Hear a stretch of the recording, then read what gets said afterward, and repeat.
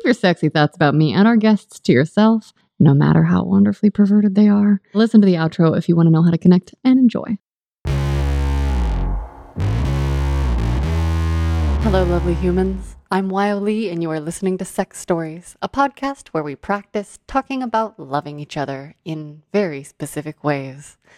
Because even if you think it's just fucking, I would argue that you are making sweet, sweet love. This is an especially long episode because there's a bonus interview at the end with my good friend Meredith Hunt.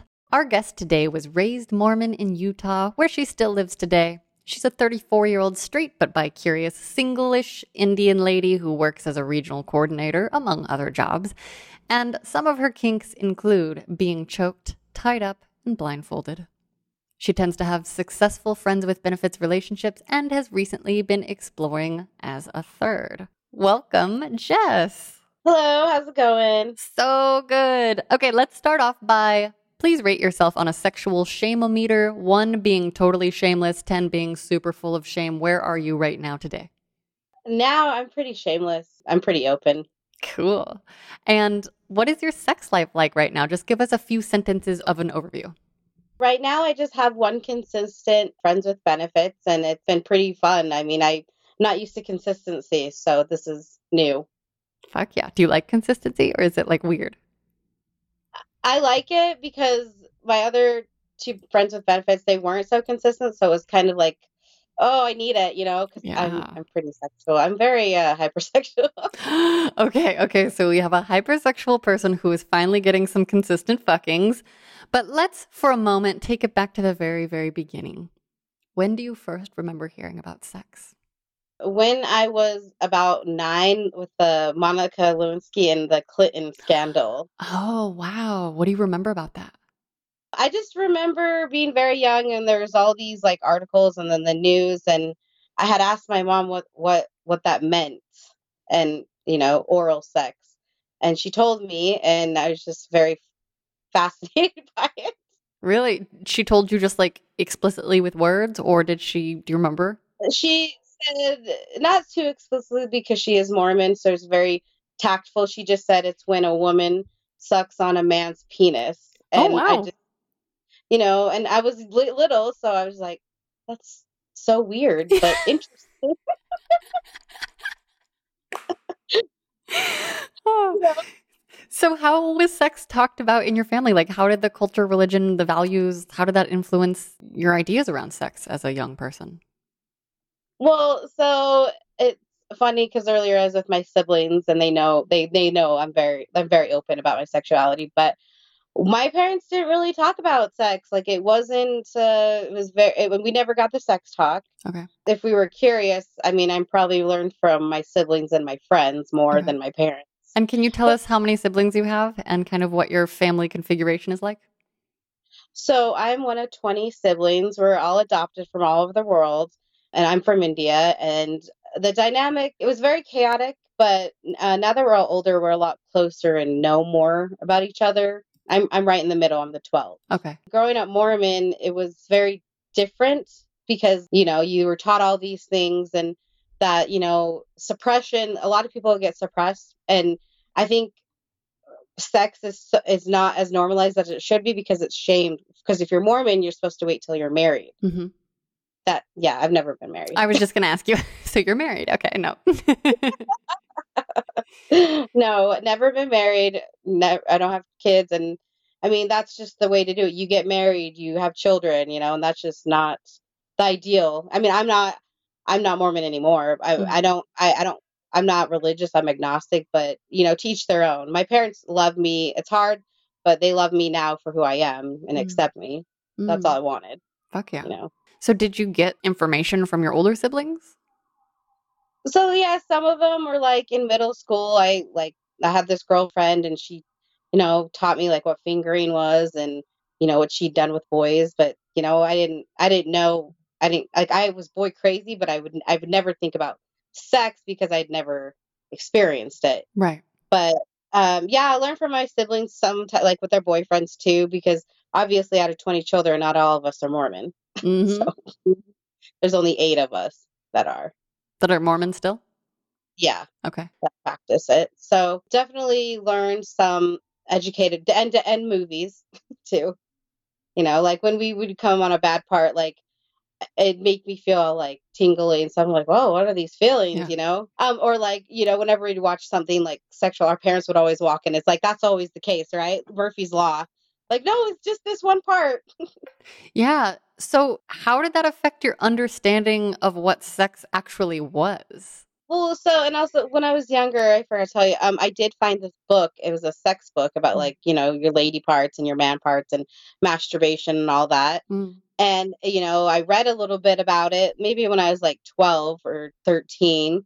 So, I mean, and I had some, girlfriends who had like done like more than making out with guys and stuff. So I start to ask about it, but I mean, I couldn't go to my mom and be like, what are these feelings, because Yeah. it's just, we just didn't have that kind of relationship. I mean, thank goodness for, friends.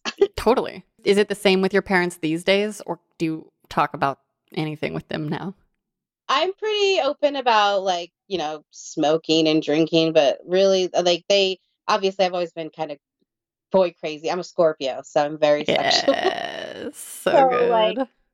they don't I mean obviously now I've had sex. Like when I was in college, this guy tried to have sex with me and so it was just a bad situation. So I came back from college. So Mm. they know I've had sex, but I wouldn't go to my mom and be like, hey, I hooked up with this guy. I, Yeah. I could be like, hey mom, I went and made out with this guy, Yeah. Yeah. Same. But Totally. but then again, my sex life is none of their business. I'm very open with my siblings, but I could never be like, "Hey, Dad, this guy's going home with me tonight." Right. You know, In the hypothetical world where they were open or wanted to know something, would you? Because I'm sort of like, my mom will do this thing where she's like, well, I'm happy to know anything you want to share with me. And I'm like, well, I'm not just going to volunteer information, but how do you think you would react? I probably would be open because now I'm a lot closer to them. Mhm. So if they were curious, I would tell them. But then again, my mom and dad are my mom's very, very private person. Mhm. So like she won't even talk about like her first kiss or, Right. Okay. stuff like that. And did you go to a public school or did you get a sex talk in school? Yeah, we had maturation night in like sixth grade. I went to public school. Maturation night? Yeah, it was called maturation night. Like talk to you about your period and like growing your boobs. Yeah, Oh yeah. my God. And I grew up in a suburb and it's called Cottonwood Heights. So everybody and their dog is Mormon. Yeah. You have a church down each street. Yeah. So yeah, it was definitely interesting. But I mean, I didn't get my first kiss until I was like 15. I was going to So say, so you're around Mormon people too. So it sounds like people would perhaps have similar values, or were there like the good kids and the bad kids? And I'm saying all that with air quotes. Like, what there, was the social there dynamic? Oh yeah, there was definitely the good kids and the bad kids. I mean, honestly, growing up Mormon, you just have such a narrow mind because you don't know anything else. But, I'll admit I was really judgmental about the girls who were sluts Mm, and, would make out with all these boys. And then now I think about it, I'm like, man, back in the day, I can't even believe I pointed the finger. And, mm. you can't throw stones if you live in a glass house, Totally. you know. But if you were to reflect on that now, why do you think you used that label, slut, or whatever name? That's just what we were taught. Yeah. If a woman's sleeping with more than one person or cheating or, people who have threesomes or any different, just not missionary vanilla, Hmm. then that wasn't normal. Like that's the wrong way, Got you it. know. What about threesomes in the context of polygamy? Or is it just understood that the man only sleeps with one woman at a time? No, exactly, exactly. A more polygamy still legal here in Utah.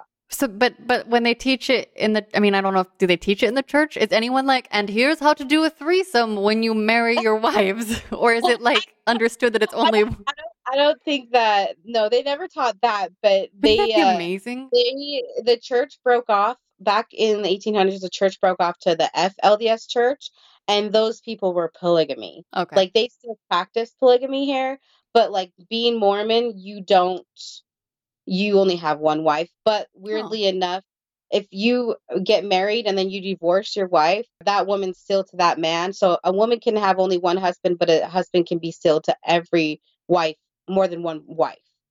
Isn't that Which weird? is really so backwards if you consider like the actual emotional availability or like capacity to multitask. Like that's just hilarious to me. Right? Yeah.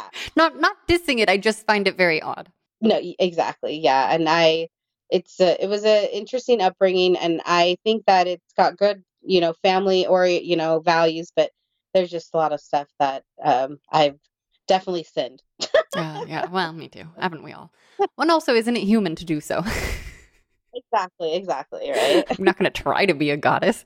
So, do you remember ever learning anything about consent as a child? Yes, I did. Hmm. I was molested when I was little, and that taught me, what's happening to me. I don't understand. This is wrong. I need to say no. Can you are and again, you don't have to talk about this if you're not comfortable at all. But I like to know how you understood it was wrong. Like, did you understand it was wrong as it was happening, or was it later? And did you bring adults in, and what did you do to take care of yourself with the situation? So it was someone in my family, and it would happen, and then I would just pretend to be asleep, but then finally I just told my teacher. Mm, I mean, it wasn't sex, but it was sexual. yeah. And I didn't know how to react because I peed the bed since until I was 9. That, he'd come in and take my diaper off. I didn't know, and so Mm, I finally got the courage to say that this is not okay. yeah. So, and then, stuff happened. Okay. And So. just for our listeners, as a general thing, if you care to share, did you go through any sort of did you have support from the church or adults in your life or anything in terms of healing? So, I did. I started going to therapy Okay. after that, and I think it did help. I think that if I would have handled it differently, I wish I would have told my parents sooner, but I felt like I was going to be in trouble Mm, if hmm. I did. Yeah. But yeah, I mean, therapy I think is the best medicine. I think everyone should be in I therapy. agree. I love therapy so much. Also, I'm restarting it. I've taken a break because of COVID and inconsistency, and I'm going back, and I'm Yeah, so excited. I love therapy. I Fuck. mean, and I think that a lot, honestly, I may be hypersexual because of that, Mm, maybe, or I definitely have trust issues with men. Like, hmm. Yeah. it was very hard for me. Like, I'd substitute relationships for hooking up with guys, in Mm, my 20s. And the thing is it wasn't, the person who did that was molested as well. yeah. I'm not stoning it. I don't, obviously, I'm not saying it's right or wrong. Hmm. I mean, wrong, but you know what I mean, because it had happened to him. Yeah. But I wouldn't be the person I am today. Absolutely. And do you feel like that healing is an ongoing process, or how do you take care of yourself? Do you ever have any like triggery experiences? Does it ever come up for you in your current sex life? So when I first started having sex, there were guys who would pressure me to do stuff, and I didn't want to do that. So I would kind of just speak up and be like, "No, I'm not going to do that." If Where's the fun in once? I mean, it depends on the situation. If I know I'm going to be bossed around, of course I'm going to be more willing to be bossed around. Yeah. But if I don't want to do something with you and you keep on being persistent, that's just a hard no. Good. And Yeah. in my early 20s, I would never be like, oh, but I want him to like me, and I get it. That's I'm sure I do things, but it wouldn't be sexual for a guy to like me, because I'm not gonna give him something if I don't want to. Fuck yeah. So, what is the first consensual sexual experience, either with yourself or with a partner, that you remember having? So when I was 17, I went to this dance with this guy, and I had to this day I still like him. I've been since I was 14, but I gave him a blowjob Where? in a car. No, so we were driving and parked, and we started making out and messing around. He was the very first guy to touch me down there, Mm-hmm. because didn't masturbate. I didn't do that stuff because we were taught that it's bad. Oh, you were. You were actively taught to not touch yourself? Yeah. Yeah, that it was bad. You don't do that at all. Okay. But yeah, my mom does think it's healthy for people to because it's Okay. suppressed, you have all this suppression. Totally. So, It's a lot of I energy. mean, yeah, once you experience somebody doing those things to you, it's like, what is this? Yeah. I've never experienced it, but yeah. So we parked, and then so we started messing around, and then he's like, "Do you want to, suck my dick or my dick?" Yeah. And I was like, why not? You know, Why not? but I didn't. Did you know Yeah, what it why not? was? Or like, how did the why not feel? I was just like, you know what? Why not? Because I felt comfortable with him, and I knew he wasn't just some random guy, and that like, we went to school together, so it wouldn't be like he was gonna go tell everybody. But like, I was like, we've hooked, like we've made out before, and like necked and petted, but like we didn't do anything sexual until that night. So he was my first to do anything like sexual with. Okay. And had you seen a penis at this point, or was that your first one to look at? I'd seen a penis before. And was this your Like, first like up close touching moment? yeah, with him. How was it? I'd felt his penis like over the pants. But don't you think that's different? Yeah, Like no, no. feeling a boner versus like holding a penis and putting your mouth on it? Yeah, no, no, no, you're right. But yeah, I had stuck my hand down there before and like felt it. Yeah. Just, I Uh-huh. mean, like, like in the moment, they're gonna be touching, and then I'm like, yeah. So when I pulled it out, I was just like, I'd seen a penis before, but I'd never had sucked on one. So I'm like, yeah, this is happening. Did you know what to do, or what'd you do? How'd you know what to do? So like when we were on vacation as kids, I watched Sex and the City.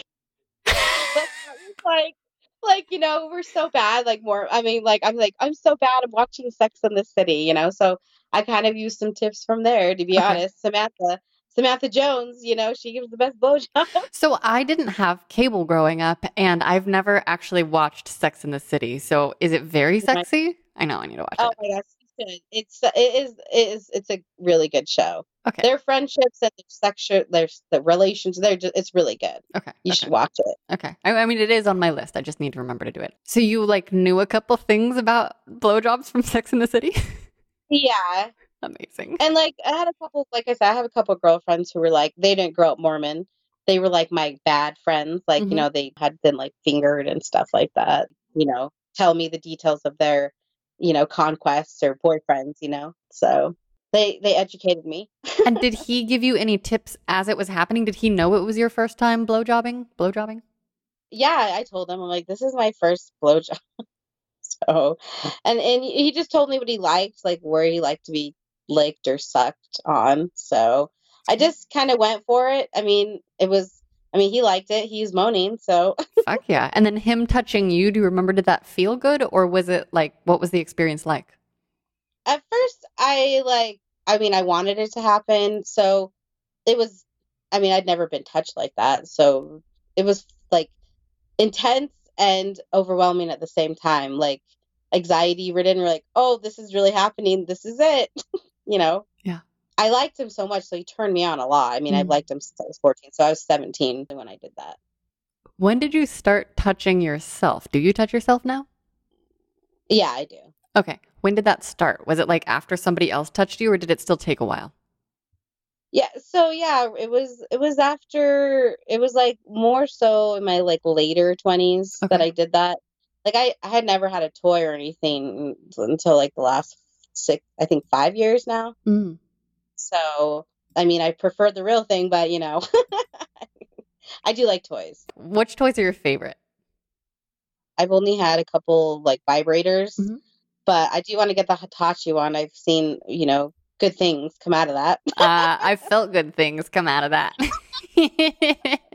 So I really want to try that, and then I want to get a butt plug, but I've never experienced that, a butt plug. So, Okay. Ooh, keep us posted.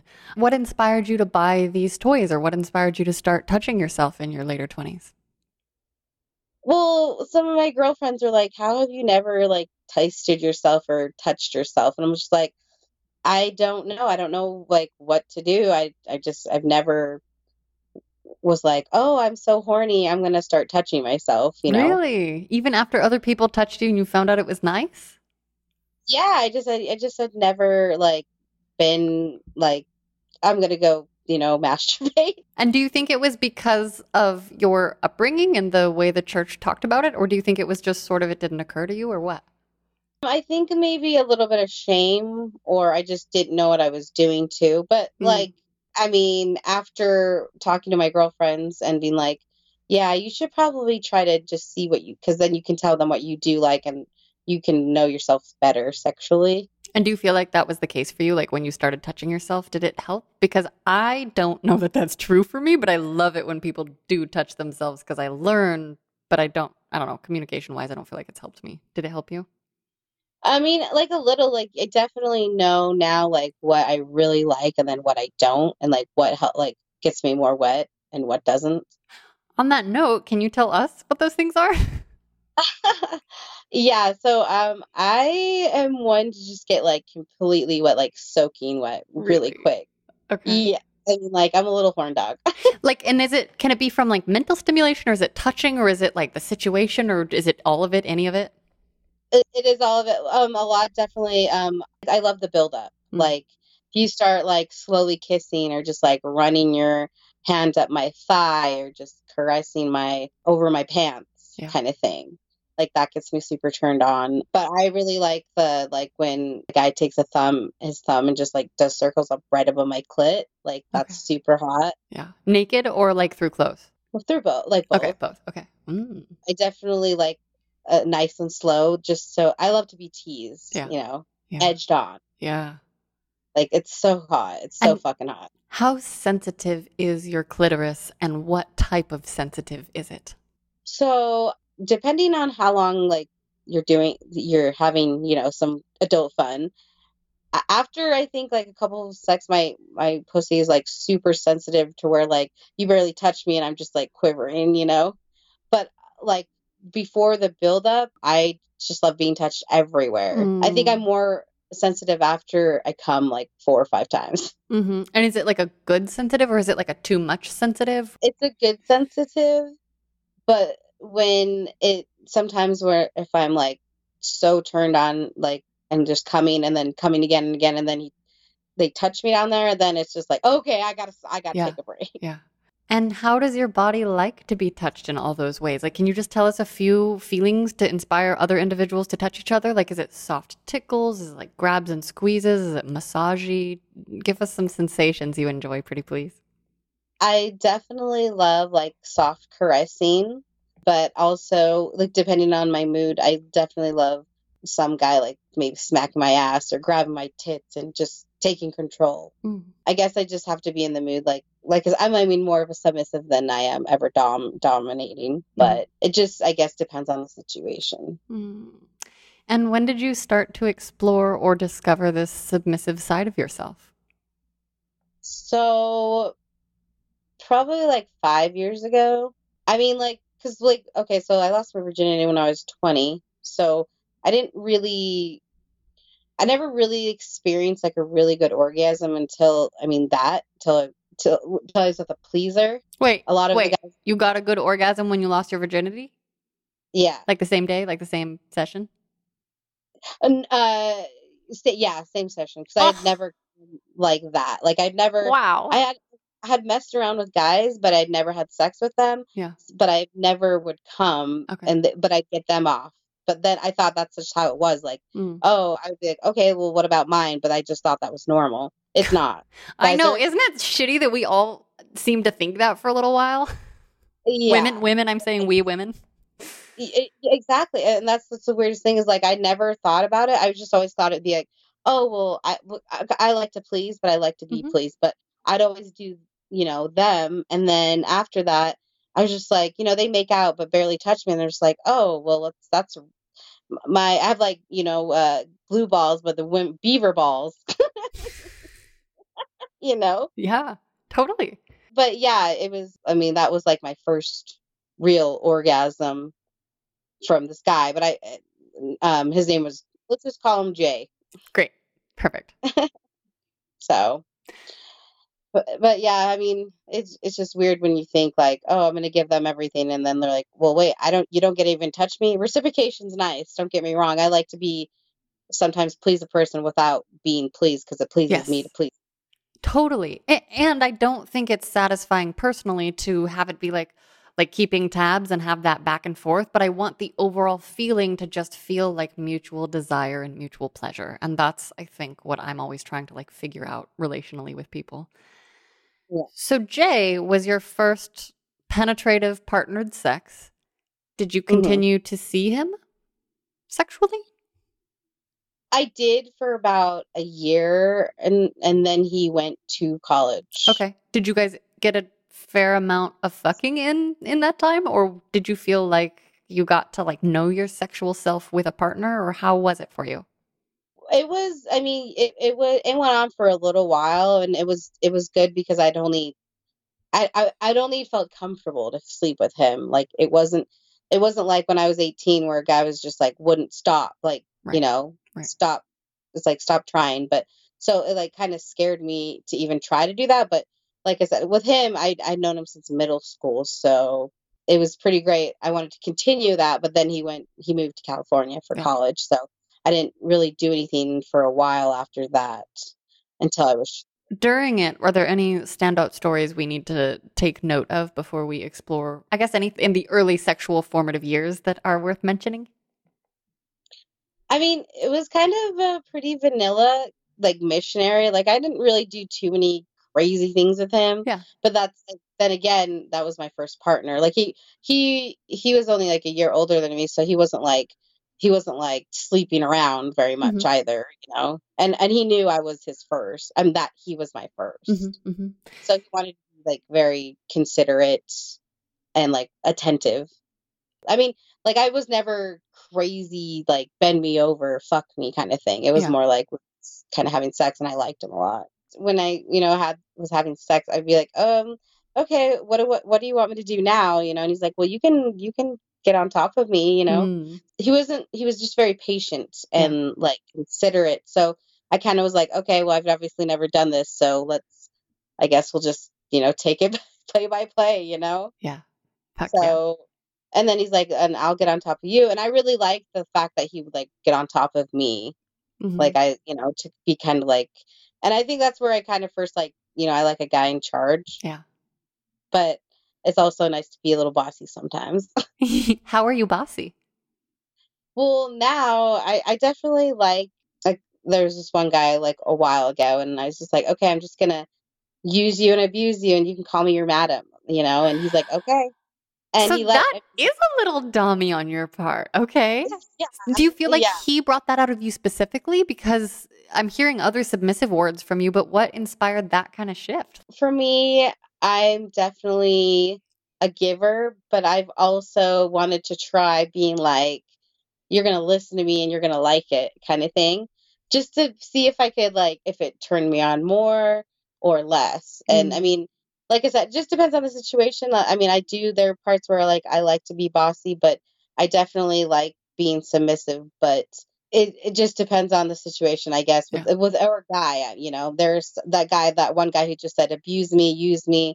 I just want to please you. And I'm like, okay. Oh, so And he kind of led with that? he let me, yeah. And I said, Fuck well, yeah. whatever you do, I don't want to hurt you, Yeah. because I'm very transparent with the guys I hook up with. I lay all my cards on the table, because the last thing I would want to do is ever hurt anybody's feelings. And, being sexual with somebody, it's all about being considerate and communicative. Can we hear some of the details about the cards that you do lay on the table? Like, what are some of the things that you make sure they know before you get involved with them? I definitely tell them that condoms are a must. Great. I mean, in the past, I have fucked without a condom with somebody I'm sleeping with consistently, Hmm. and if they choose to sleep with somebody else, then we'll use condoms. Okay. Like it's just kind of I always lay out honesty is the best policy. Communication. If you don't want to hook up with me anymore, let me know. Yeah. I mean, other guys that I've been ghosted. I've ghosted Totally. guys, or you just stop talking. It kind of You've fizzles ghosted out. them? I understand a fizzle. I don't understand a full ghost. Why does it happen for you? So, like with me, and I usually tell them if I'm not going to be interested in anymore. Hmm. But like I'll give you an example. This one guy totally liked him, and I don't tell guys I like them like Yeah. off the bat. Like I Yeah. just kind of, let it go. So I told this guy I really liked him, and he told me he liked me as well. Oh, I didn't hear from him for a month. Like it had been a month. And I just completely just deleted him off all social media. I blocked him because, like, don't say one thing and do another. Yes. That's my And that's my main things. I'm like, your actions must match your words. Like, I don't know how many people I've had to. Well, that's why my former dom and I are no longer together because his actions didn't match his words, and I'm just like, what the? Well, so he ghosted you. That's not you really ghosting. He well, started it. I guess you're right. You're right. Okay, but I did after like been a week, and when you tell somebody you like them, and I had explained, I said, look, I've been alone for 2 years. Yeah. I don't have time for this bullshit, but I do like you, and I'd be willing to date you, and I don't want children, but he had a kid, Mm, you know. mm, But I told him that was a factor. I was like, I'm willing to date to see where this goes, but like then again, I don't just throw my heart out there like that because I yeah. have been. So that's why I do the friends with benefits because in the long run, if I really see a guy who makes effort and actually wants to date me and court me, then maybe, but I haven't met any guy worthwhile. Yeah, I do tell people, well, in my new attempts at online dating that are off and on since April, I've been saying something to the effect of like, I'm down to get to know you and I feel like if we really like each other, it'll shake out. Like I'm not too worried about it. Like Yeah. and I want to have sex with you if you want to have sex and if you don't, please let me know. But then people are very do you feel like you ever overpower people with your sexual confidence because you do feel very confident to me. Is that your experience of yourself as well? I think sometimes that guys get intimidated about how like open I am and how like I'm just straight to the point. I'm very blunt and honest because if you don't lay like what you deserve on the table or you take certain shit from guys, they're not going to respect you. They're not going to give two fucks about you. Yeah. But that's why I do that. I lay them out when I'm talking to guys like on Tinder or Plenty of Fish or OK Cupid or Bumble. Like I'll be like, look, this is what I'm looking for. A friends with benefits, but consistency Mm-hmm. is key.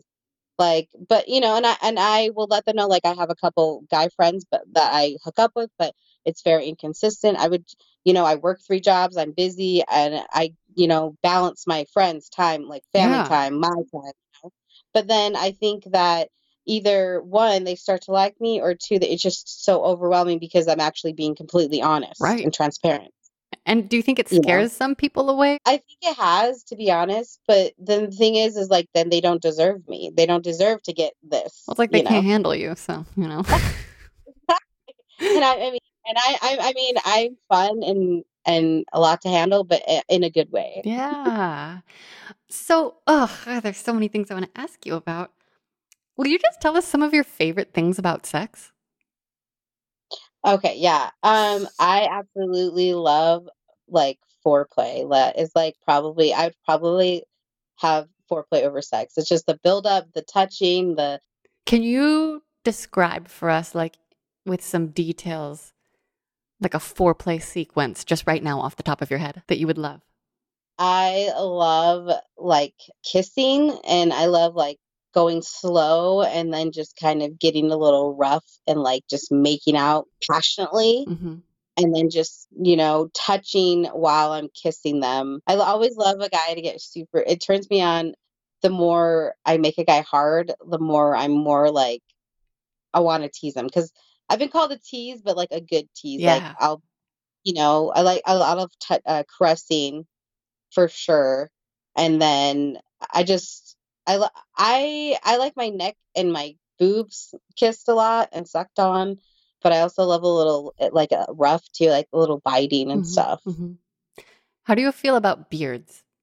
I love beards as Yeah. long as they're maintained. I was just curious about beards on nipples. That's what I was thinking about as you were talking. Have you ever had like a good beard nipple experience?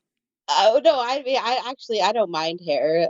I mean as long as it's like not over. I mean everyone has hair, so like it's natural. I mean I would say probably I'd rather have hair on a guy than no hair at all. Mm-hmm. Mm-hmm. Like I like guys who trim, but do a little manscape and don't have it like a forest down there. Mm-hmm. Okay. But Uh, I mean, then again, it's natural, but it's I guess I have preference, okay. but not that I'm like. I mean, I've been with all kinds of men, so Yeah. Yeah. Yeah. I feel like it's one of those things that at the end of the day, I'm like, do you have body parts? Could I make it feel good? Yeah, I'll figure it right? out. Like please you and tease you. Yeah, like if it's sexy enough. So, how did you discover your submissive part? So I've always loved to please.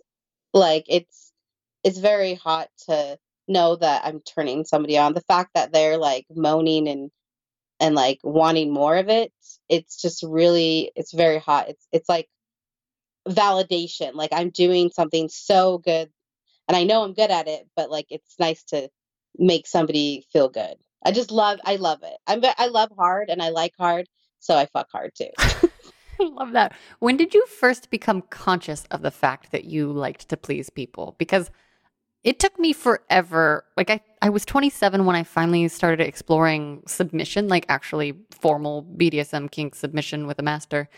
And it was only then that I like looked back on my 21 and 22-year-old server, cocktail waitress, bartender self where I was like, no wonder I love that job so much. Like I got to make everybody happy and just like give them whatever they wanted. Because I was the person that was always like, do you need a water? Do you need anything Yeah. else? When did you become conscious of that? Probably in my like late 20s. Like I've I was after, being with Jay and then like not experience like having an orgasm with other guys. It was like, you know, when I actually started hooking up with pleasers, it was more like, you know what? The fact that they like want to please me, I want to please them more because it's not it's not like you're going to do this and you're going to please me and you don't get any. It's more like the fact that he showed effort makes me want to show effort more. Yeah. Oh my God, Like yes. the fact that a guy can be like, "Oh my gosh, you just make me feel so good." It gets me because I mean, I guess I'm a people pleaser in general. Yeah, Like, like you said, I let me do. give you your water. I I'm do. very people I'm like, and can I feed you? Can relationships. I cuddle you? Can I touch? Do you need a foot rest? What do you need? Like, Yeah, no, for sure. Because I mean, it makes you feel good about yourself knowing that you make those people happy, right? I just And love that to you be can make helpful the job. if I can be helpful. I mean, that's part of the reason I do this podcast. And like when people write me nice notes saying that I'm helpful, I feel purposeful. Like I feel like, oh, good. At least I'm making some use out of this human body, whatever I'm doing here, you know? Yeah, I mean, and I think that's me too. Is like I have a lot of friends. I love taking care of people, Hmm. but to an extent now it's more like I put myself first in now every situation because I get to the point where I help people so much it hurts me. But I've learned Mm, the hard way. right. So I have boundaries Fuck yeah. and like I said, communication, Like you make me feel this way because and it's not maybe you're not aware of it, but I'm telling you how I feel as opposed to being like, oh, well, you can do anything for them, but would they do the same for you? Would you care to share any of the hard things that helped you create those boundaries? Yeah, sure. So I was like on and off with this guy for like 8+ years, and it was a relationship, even though he said it wasn't a relationship. Mm-hmm. Mm-hmm. And, I definitely took care of him more than I should have, and basically he got all the girlfriend benefits, but I didn't get the boyfriend benefits. Right. And, it was a horrible cycle of codependency. And then when I finally realized, what I was doing, and he was an alcoholic, so it didn't help, I started, saying no to people in general, like some of my friends, this person, Mm-hmm. and then realizing that I had to weed out all those bad apples. Yeah. So in the long run, I just started seeing my worth because I would feel worthless, I Mm-hmm. would he would make me feel worthless, but it was both of our faults. Like it Right. was my fault, it was his fault, and I don't blame him entirely, but I learned to start doing things that wouldn't necessarily say I'm going to go use you, but how does this benefit me and how does it benefit them? It sounds, if I'm understanding you correctly, like there's a really clear understanding of your own value that you've developed and that you do deserve a certain level of like treatment per your desires. Yeah, and that is a hard thing. I mean, 10 years ago, I would be like, yes, what can I do for Yeah. you? Yes, I would be in the bedroom and relationships and family relationships and in general, and you get to the point where you're just like, some of this is you have toxic traits where you like to take care of fix people, but really you're just hurting yourself. Right. Would you say having boundaries in place that support your desires has affected your sex life? I think they've made it better because it's healthier to talk about boundaries than have no boundaries at all. Mm. How do you have those conversations with people? When I start saying I'm gonna start like I want to look for a hookup and I just, hey, how's it going? What exactly are you looking for? What are you into? And if they name something like, I'm very open now, but this is like maybe back in the day, like what I guess now. Well, I guess now. So I'd be like, what are you into? This is what I'm into. Certain things are off the table because I've never done those things. Am I willing to try them? Mm. I don't think I'm socially awkward. I can just kind of have a conversation with a stranger and Yeah, have you it. can. Like, you just started talking to me like I was already your friend, and I was like, oh my gosh, this isn't weird. This is amazing. Like, I mean, yeah, I mean, I grew up in a family of 20, so you kind of had to be heard. So, I mean, I've done a lot of growing and learning in the last like 10, 15 years about people's boundaries, my boundaries. And I think that like my parents, they adopted all of us and they fixed us. So it makes me want to be trying to help other people more, but then sometimes in the long run, I get hurt. mm, But I'm sick of being hurt. And I think that like, now my mom and dad are so sweet. I love them to death, but they obviously don't approve of my lifestyle of drinking and smoking, but they know that like I don't want kids or want to get married, and they finally okay with that, and mm, it's not it's so cultured, Mormons, you have 5 kids by this time. It's like if I end up being with nobody, I'm okay with that yeah. because I've been alone for the last 2 years. When you're constantly around people like family and friends, like, and you don't know how to be yourself by yourself, there's no way you could be with somebody. Like, I've learned that the hard way. Will you tell our listeners a little bit about how you approach new humans in your life? Like how your use of the apps is? Yeah, so like I'm very like I'll say on my Tinder app, like I'm quirky, I'm curvy, I'm looking to connect, and also I go with the flow. I don't plan ahead. I just kind of step by step. You do go So with the flow. Yes, that's such a good way of putting it. How do you do it? How does that feel? I just kind of just let things go, like jive, if there's no force, like I don't feel like I have to force myself to talk to you, I'm just, I don't know. I guess I've always just been really, really good with people. I've managed, and so I know how to try to look for some kind of connection. Mm. So if I match with a guy, I'm very forward. So I'll be probably the first one to make a message and be like, "Hey, my name's Jess. I think you're pretty handsome. I like what I see. If you're interested in chatting, let's chat." It's Yeah. not and like I said, straight off too, I'll be like, "Hey, I'm just letting you know that I will lay all my cards on the table. Let me know what you're looking for because I don't want to waste your time or mine." Yeah, fuck yeah. So I'm Indian. I was raised by American parents, so I've loved all, like, I think all men like are very attractive, but I really just prefer white guys. Uh-huh. Like I've always just been. I mean, since I was little, I've loved redheads. Redheads are my jam. I love their white skin up against my dark, pretty skin. Ah! Do you prefer freckly redheads or not freckly ones? Do you care? Oh my God, I love freckles. They're so hot. There's Yes. something about a pasty white redhead man up against your body. It's just they're girthy. They're just not freckly. But like, I'll get back to I'll get like some messages like on Plenty of Fish from a lot of darker guys, and I'll be completely honest with them with being a respectful. I'll be like, "Hey, you're not my cup of tea. Okay. Best of luck." Okay. But then you also get responses with, so I'm curvier. Mhm. I'll be like, "Oh, you're just fat." Like I'm like, "You just messaged me. I'm beautiful." Like I deal with Well, that. I oh, so they're just being assholes, like after you are not into them. Oh, fuck. How does that feel? What the fuck? How do you handle that? I mean, like, I've been online dating since I was, gosh, probably 15 years ago, Uh-huh. started like I've dealt with all kinds, and like this is the biggest I've ever been, Uh-huh. and I'm curvier, but like it's just you got to take with a grain of salt. These guys, if you're not, I tell them from the get, like, I'm not trying to lead you on, so I'm going to tell you best of luck. And if you're not going to respect the fact that I don't like you, then I'm just going to block you. Yeah. Well, and also Like, like How the fuck could we like every person we come in contact with? Like, I like a lot of people, but you can't. Yeah.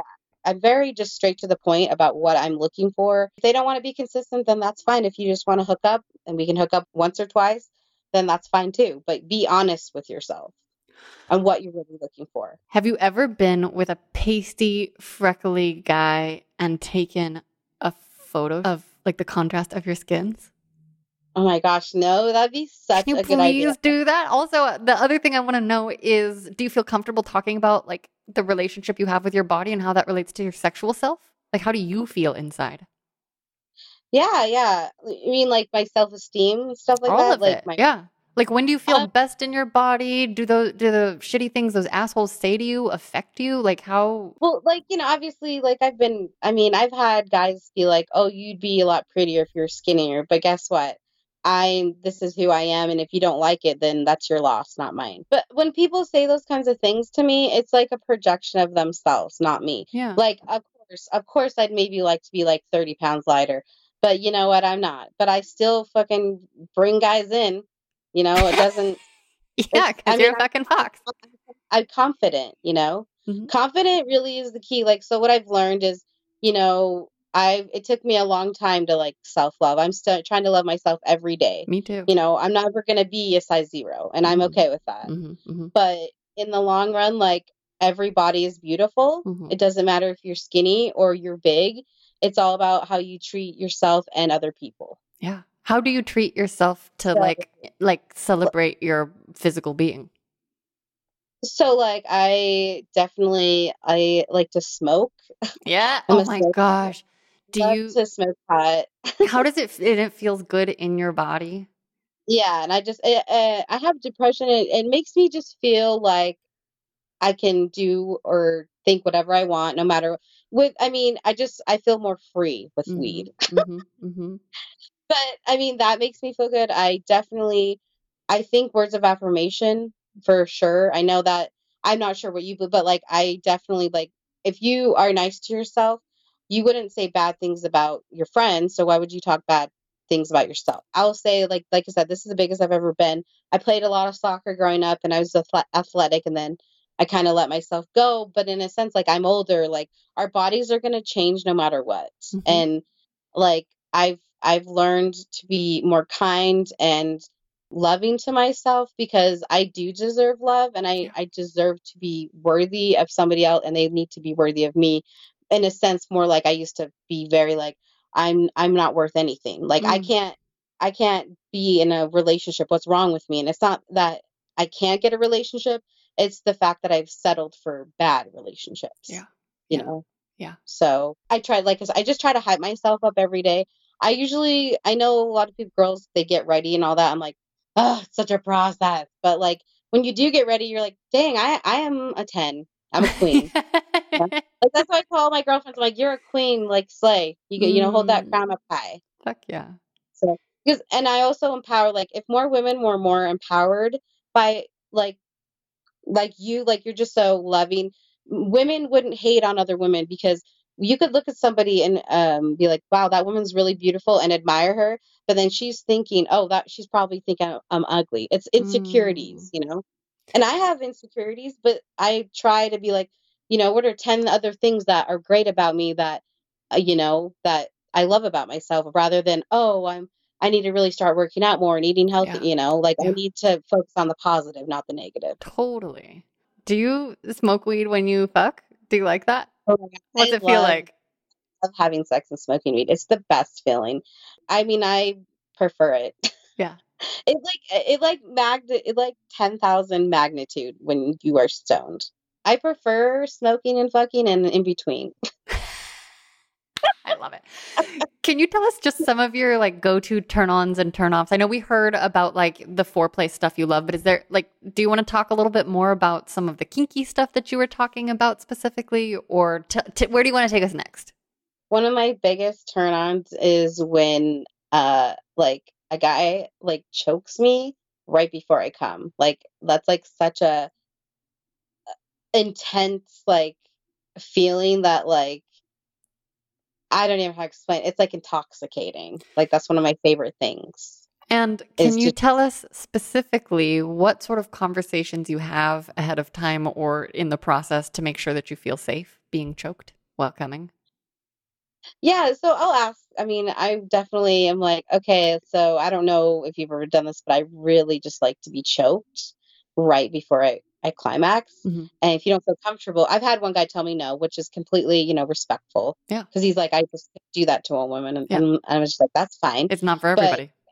yeah, no, for sure. And so I just like, how do you feel about it? And if there's this, I tell him like, if it's, if you're doing it too hard, I'm going to be like harder. But like, Mm. that's my Mm. just to stop. But I realistically, Wait, I've your never, safe word is harder? Your yeah, actual safe word? yeah, that's how I have dark humor. Okay. But don't you get nervous that you're with someone who's not very experienced as a dom hearing safe words and they would fuck up? Or like I've never you've never experienced, I'll encountered? just Okay. say hard, oh, or I'd probably be like, that hurts really bad. But like, I've just, so like lately I've had the same consistency. I haven't been with multiple partners Okay. for like a month Yeah, now, yeah, but yeah. it's the same three people, like they Tinder hookups like over the years, so Okay. they know how I You am. know what to expect. Have you ever asked somebody about the choking thing and like the look in their eyes like a little too excited and you've said no or has that come up? I mean, no, I mean it's always Okay. just worked out. I guess I've gotten lucky with. I mean, some guys love it. I mean, some guys who just like this one guy. His name, we'll call him Jack. Hmm. He absolutely loves doing it, and I love him doing it just because when he looks in my eyes and he does it, Yeah. it's like he knows how much it turns me on. Yeah. Yeah. So, like, if it's, consent and talked about, I mean, I've never not talked to a guy before we've gone into like, Yeah. this is what I like, because they don't have a crystal ball. Right, right. They don't. And are you converting vanilla people or are you meeting people who are already kinky or is it a mixture? It's a mixture of both. And I do love teaching You kinks. Like, do? yeah, I do. I guess it just depends on the guy for me, because Oh, that's a if good I point. like really connect with them, Yeah. then they're willing and they're worth it. But I mean, I have been with guys. I'm like, this guy can't even kiss, and he's 40. I Yeah. cannot teach him shit. That's such a good point. Can you tell us specifically about your orgasm? So we hear that choking, does it intensify it? What is it? How does it feel? Like what really gets you off or what are some different things you need in place to orgasm or just tell us about your orgasm, please. So I just learned how to squirt like 3 months ago. How did you Like, learn? so I taught myself first. I like watching some porns. Amazing.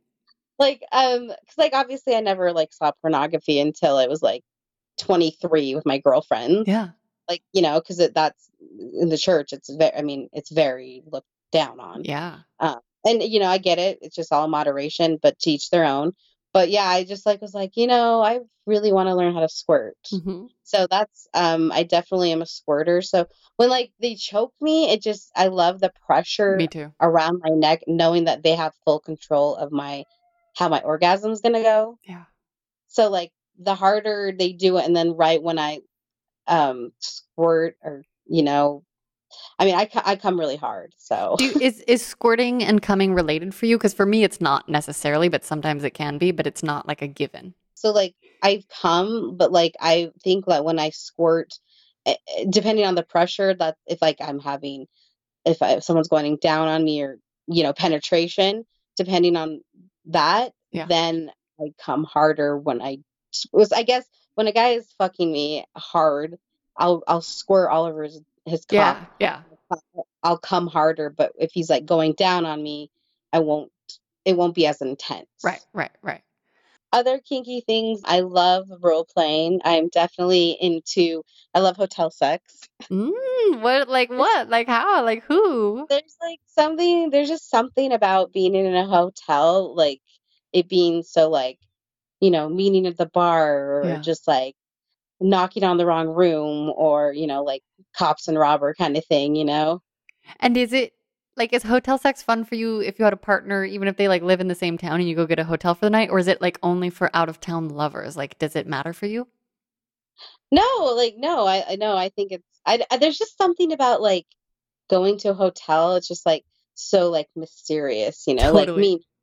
My little brother's so funny because he's like, I'm surprised you've never like had a really bad situation online or gotten murdered. I'm like, I'm just smart. I go off of vibe. Yeah. So like I've had guys been like, okay, come to my hotel room and we'll fuck and hook up. Hmm. Like, but I always give my like location or something. So Yep. there's something about the thrill Yes. that Yes. gets me. Ugh, So it's just it's naughty and it's fun. it's so He's hot. super hot.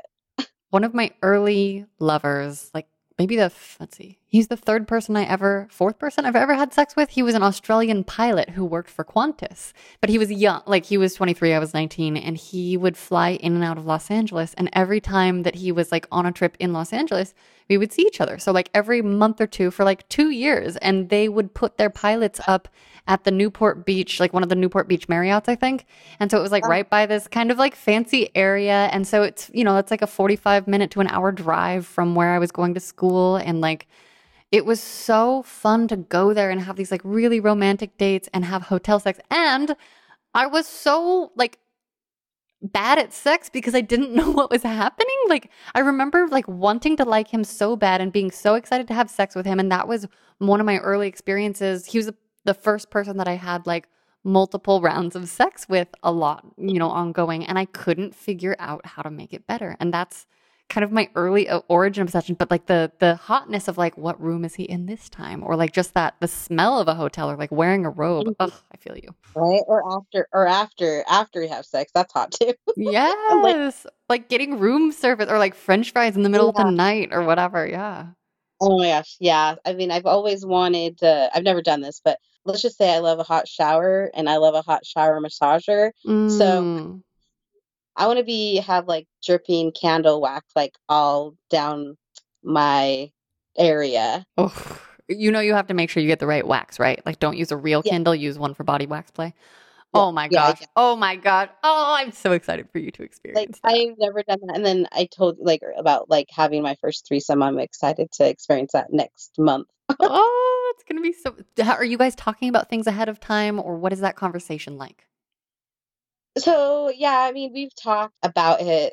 He told me actually, he texted me the other day that his wife is like so excited to do this. Mm. That they're just gonna rock my world, and I'm like so comfortable with them because I've met her second week I started dating him, And he's and already your lover or he's someone you're just talking to just so our listeners can know.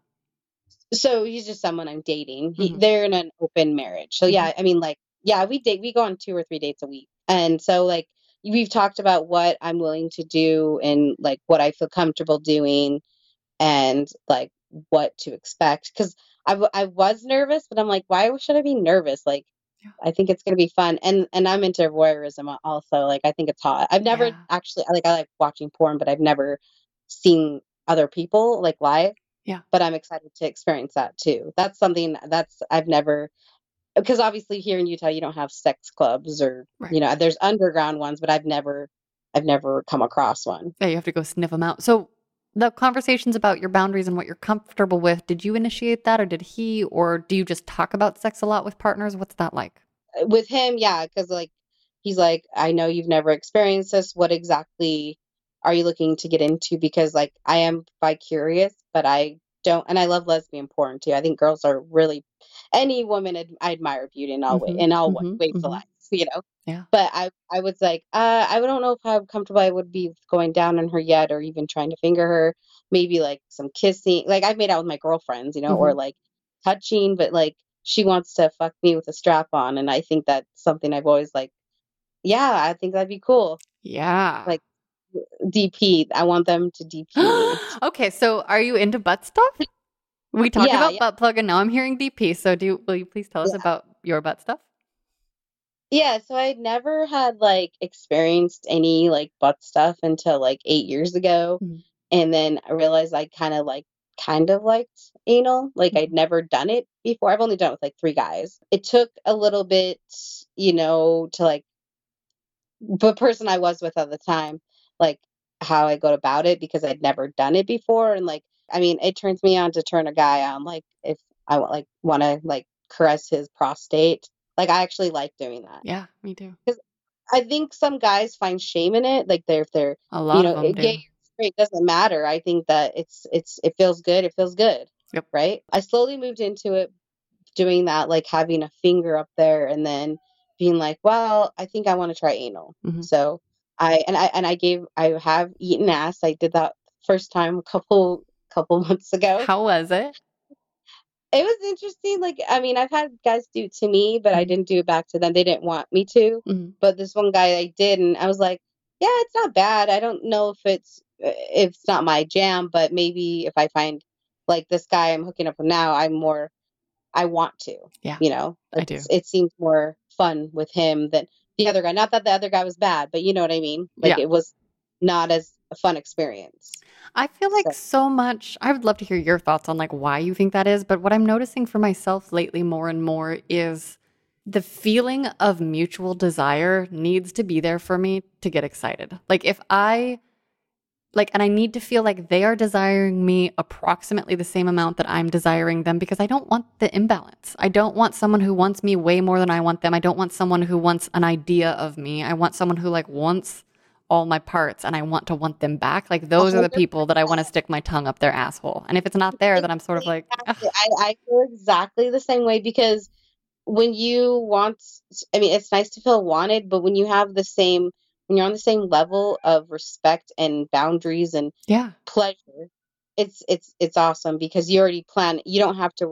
It doesn't give you that anxiety. Am I doing this? What do I need to do to please them? And with his name, the guy I'm seeing, he's like, "What can I do? Let me know if I need to do anything better." And I said, "Same goes for you. If I, but he's like, "No, you please me well."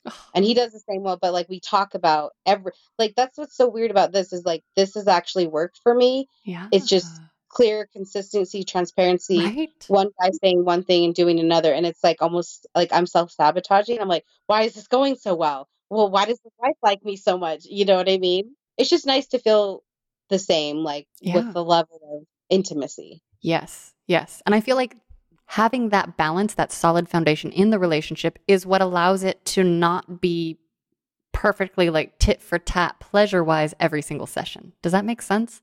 Like you're anchored in something stronger. Yeah, and in one of your episodes, it was I had the similar things when this guy that I had seen for a long time, he would want me to give him head, and I said, okay, well, you can go down on me. He's like, no, I get to fuck you, and I said, go fuck yourself. Yeah. Like, Yeah. you, or another guy I dated like years ago, he said, I'm like, you've never gone down on me. Why is that? And he's like, I just don't like to. I'm like, so you expect me to suck your dick and get pleasure out of it and then not touch me at all? Like it doesn't work that way. Did he say anything? Like, did you say that to him? Did he say anything back? I straight up said, he's like, yeah, I guess you're right. I'm like, yeah, that's the last time we ever hooked up. Yeah. Yeah. I know some people are okay with that, but at this point, I'm just like, I want a partner who doesn't yuck any part of me. So if someone isn't willing, and that's why, honest, I guess I'm getting to the point where maybe I am such a butt slut. Like I was talking to a guy recently who is like, it's, I could date someone who's like, anal's not my thing, but he was like, ugh, anal, ugh, no.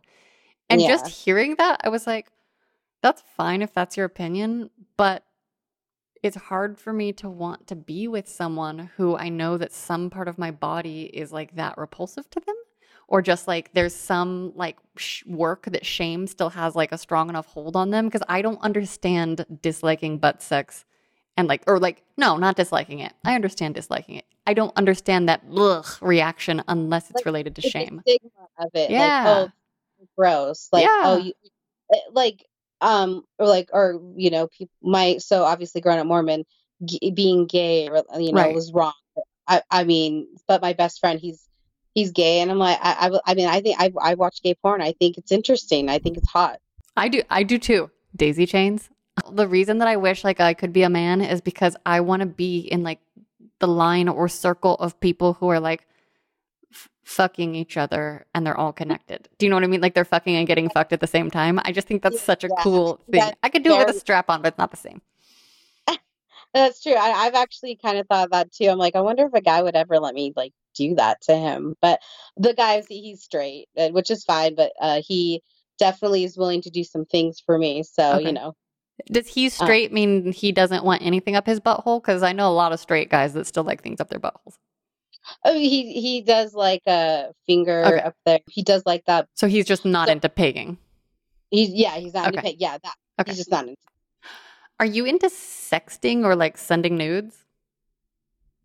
Yes, I'm very guilty of that. Guilty. But Yes, great.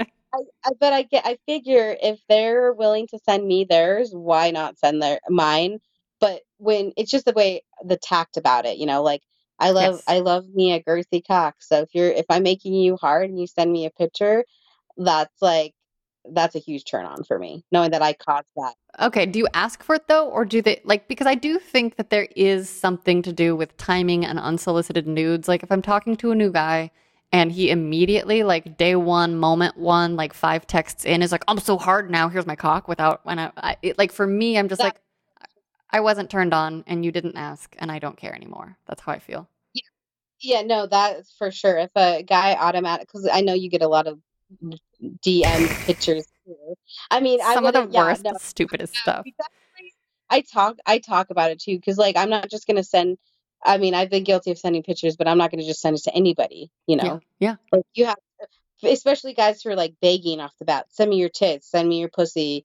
It's like, no, I would like to get to, if I'm gonna let you stick my dick in me, your dick in me, let me try to get to know you a Yeah, little it's bit, like, and then why from don't you there. try to make me want to send you something first? Like, why don't you try to use your brain and your man words Uh-huh. to like make And it fun for me? that's the thing. A lot of guys don't want to do the work; they just Yeah. expect it Yeah, for them. if you're demanding and expecting, then that just shows me you're probably going to be lazy in bed and I'm out now. Yeah, yeah. Oh my gosh, lay there like a dead fish. No, thank you. So, do you have any specific like things you love about dirty texting or things that you're just like, "Oh god, no."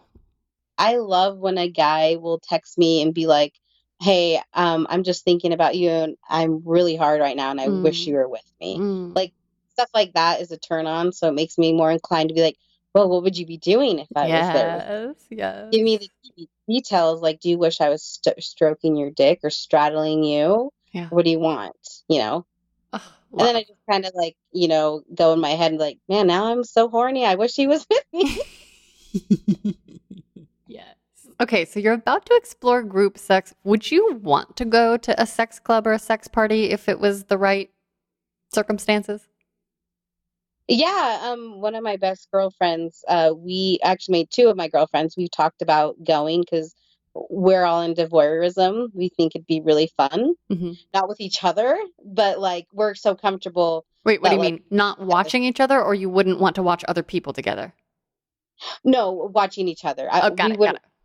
yeah, because like this, a lot of guys when they say like I'm looking for like consistency or friends of benefits, are like, oh, well, does that include your friends? It's like, that's a hard no. I'm very open and sexual with my girlfriends, but I don't hook up with them. Yeah, yeah, yeah, yeah, Like, yeah. but especially when guys keep on pushing, we're like, oh, your roommate's hot. I'm like, dude, boundaries. Oh, yeah. I mean, even I do hook up with my friends, or I have at this point. I think hooked up with most of my friends who, not all of them, but most of the friends who want to hook up with me. And now it's COVID, so I'm on pause mostly. But the fact that any lover of mine might expect that automatically makes them like Entitled. greenlit. Yeah, Yeah. if someone's entitled, I'm like, oh, goodbye. Yeah. Like they automatically thinks that once they get you, they get your friends. Like I'm not, Ew. I've had my girlfriends hook up with some of my like ex-boyfriends, but it's because I didn't care, Hmm. like, but I'm not going to be like, oh, you can sleep with 10 of my girlfriends. I don't pass them along. Like one of my girlfriends, so funny. She's like, yeah, I've been talking to this guy and on Plenty of Fish. I'm like, oh, let me see him. And I was like, dude, I just fucked this guy last week. And she's like, are you sure? Like, do you care? I'm like, dude, it was just a fuck. Like, Yeah. he's very good in bed. So Oh, please, good. don't- like, that kind of thing. Yeah. And dated him for 4 years. Really? Yeah. Whoa. But see, I'm like, Yeah. wow, that's kind of amazing. So, okay, so you and your girlfriends might go to a swingers club. I think we veered off of that, but Yeah. Like okay. to watch other people. I think the first, if I ever did go, I'd watch and then observe, and then the next time maybe do something naughty. Yeah, fuck yeah. What other things that we haven't talked about yet do you want to explore either more deeply or at all? I've never even worn lingerie for a guy. That's something I want to experience and just like, oh, so I've never like had like a healthy relationship. Like, I love you. Hmm. I've never been in love, but I would love to have that, like, but without the relationship kind of thing. What do you mean exactly? So, like, I like the situation I'm in right now. I like being the other person. Uh-huh. Like, I like him, but I don't would necessarily say like I want to be with like I don't want to be his third. Like, I like him and his wife. His wife has a boyfriend, and then I'm dating him. That's great. But like, I would like to experience that without being like, oh, I love you. I just want to be able to like wear lingerie and Yeah. like please him and like be just feel sexy. It doesn't have to be like, oh, honey, I'm home. You know Yeah, what I yeah, mean? yeah. Oh, I mean, That, I had that with my former Dom for a year, one perfect year. And yeah. then he wanted to bring I love yous into it. He initiated I love yous and it ruined everything. I don't think love ruins everything, but I think that situation could not sustain an I love you and a type of relationship that goes with that. Like, and it brought in all the bullshit. Like, that's when he started bringing his bullshit into the relationship. And before that, we had just had this like really intimately connected sex life. So Like, you guys like, had a nook and he kind of ruined oh, that, he ruined right? it. He ruined it because he got jealous, like a jealous baby. He got jealous and insecure and then wanted to like claim me more by talking about how much he loved me and that he wanted to marry me. And, Mm-hmm. he's still married to someone that's not me. Like, he's never going to get a divorce.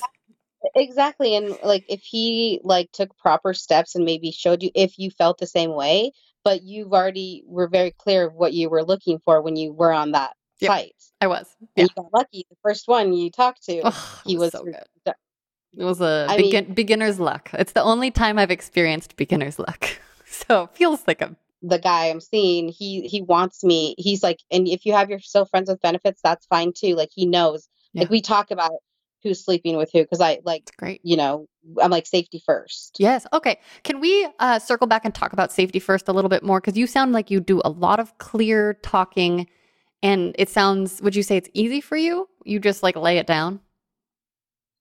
Yeah, I do. And like, I mean, I'm also guilty of like, you know, I'm sure everyone slips up like where you don't use a condom Mm, and you need to go get tested. Like, hmm. that's huge because like I would feel so bad if I ever gave anyone an STD. Obviously, I knowing that I hurt somebody or gave them an infection like with the being careless, like Hmm. Hmm. that doesn't fly. That just shows you what level of respect you have for that Yeah. person. In one instance, this guy was seeing, his ex cheated on him and gave him chlamydia. Oh. And he texted me and told me because the when we had started hooking up again, we used condoms, and then he was walking me out the door, and the next thing we were fucking, like, just happened so quickly, Yeah. and so we didn't use a condom.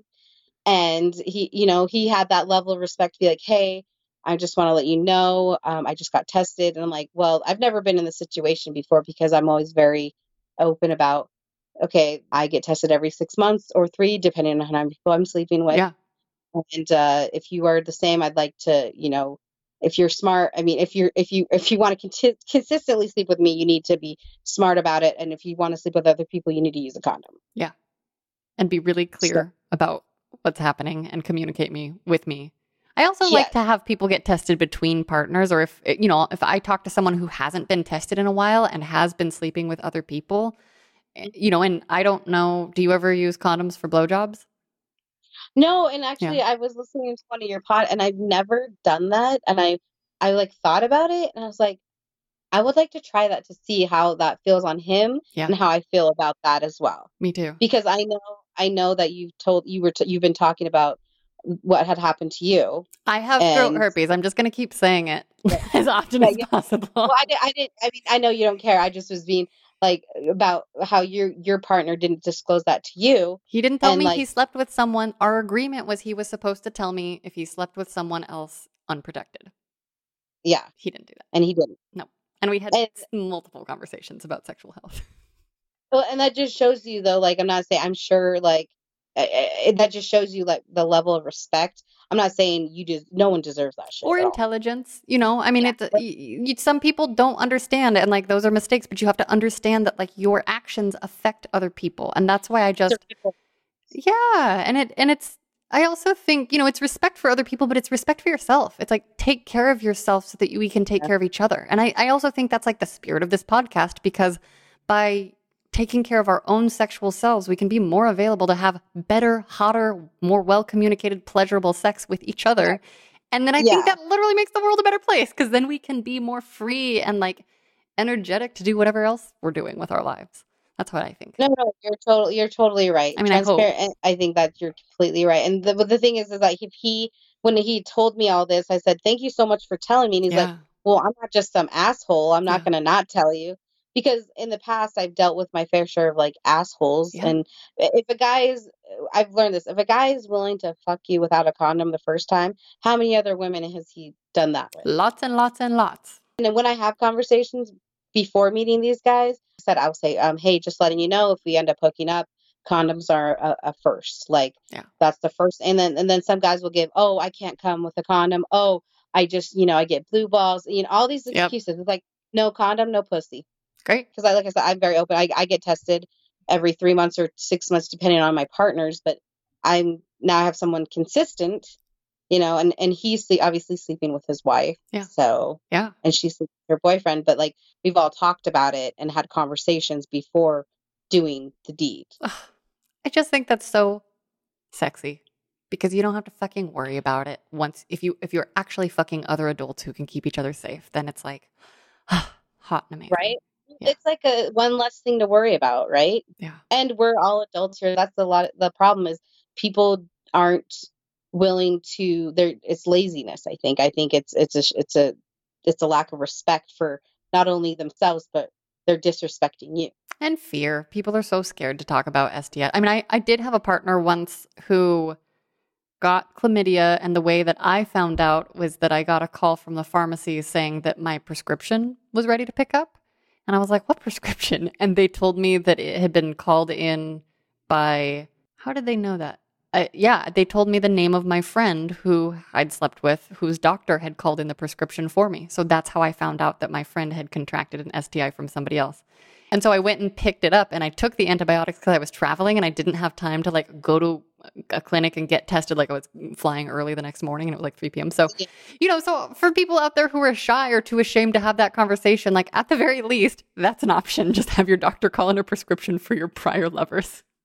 Yeah. I mean, honestly, I'll be completely honest. The guys that I've like maybe like had 1 or 2 hookups with, I'll save their numbers because when I go get tested, Yes. I'm just wanted to let them know. And I also save their contact because say I went and got tested and I had something. I'm like, okay, well, I'm just letting you know because we did sleep together X amount ago.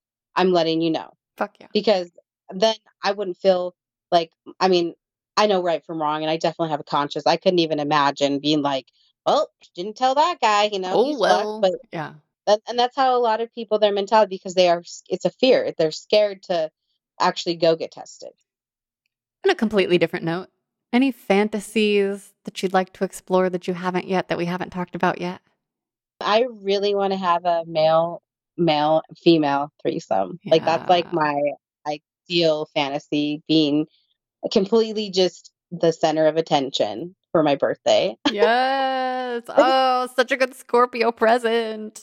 Yeah, right. I just think that it would be the most like greatest feeling knowing that like 2 men are just all about you. Like when I was actually younger in my early 20s, that I had these 2 guys and they started kind of like just all both kissing me and like touching me, but like we were clothed. And then I was so young, I didn't know how to handle it because it was so overwhelming, Yeah. So I'm like, I sent the other one going and I fuck yeah. Okay, so now, today, what would you do? How would you have them worship you? Oh, I definitely think that I'd want them to one of them would just kind of just start maybe like kissing me while the other would watch, and then maybe I could start kissing him. And then I'm super into voyeurism, even though I've never seen like any physical voyeurism like live. I just Yeah. think it's so hot to have someone else see me how sexual I am with another person. Yeah. Ugh. Like, and vice versa, you know what I mean? I just think I just think that's like one of my ultimate fantasies, is just to be a little dominated too, but also be like, this is my birthday. I would love to please you both, but you guys gotta, do me first. Yeah. Ugh. I do want to be, that's one of my, is to be DP'd and then having one guy watch me have sex with one and then switch it up. Oh, so good. Do you think you would want a big mirror in your room to watch them watching you? Man, I almost want them just to record it. Oh, yes. Like that, I think that'd be so hot. Like when I've made, I mean, only with one person. I know they deleted, but like it's hot to see yourself It's hot. being pleased and pleasing other people. Yeah, I Like, agree. it's like, look, you're like, damn, I licked his dick so good. I love watching the recording and being able to relive something I already super duper loved. Do you know what I mean? Like, Yeah. like just getting to be like, I did feel that good and I look so happy and I was and I am now, like, yeah, that's so sweet. And I also like, so obviously I'm curvier, so like certain guys, like if I'm super comfortable, I'll get like undressed right away. Mm-hmm. Even though like I'm not like I haven't been in very many like relationships, like or like I love you or been engaged, stuff like that.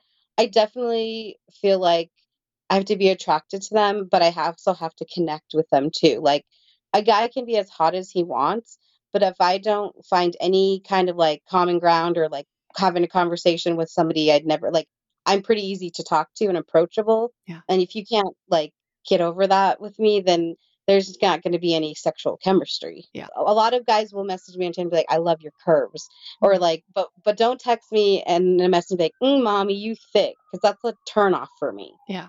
Yeah. Like stuff like that. Yeah. But if a guy like is like, "Hey, you're very beautiful. I love your curves," like the way they present themselves, and then I can kind of just know that either I know that he's willing to get to know me and then we can hook up, or it's so like sexual tension that we hook up automatically. It's just like like I've had a guy come over here and we automatically just hooked up. Like it wasn't awkward or anything because we just had that sexual chemistry and like connection from talking. So I mean, it is kind of crazy that I can have certain connections with people and not be in a relationship with them. I don't think it's crazy at all. I feel that so strongly. I have barely been in relationships, and I also have rarely had sex that was disconnected. I'm not a casual sex person. I'm also not really a relationship person. I feel I feel like we have that in common. Is there anything else about your sex life that we need to hear before I ask you the wrap-up questions?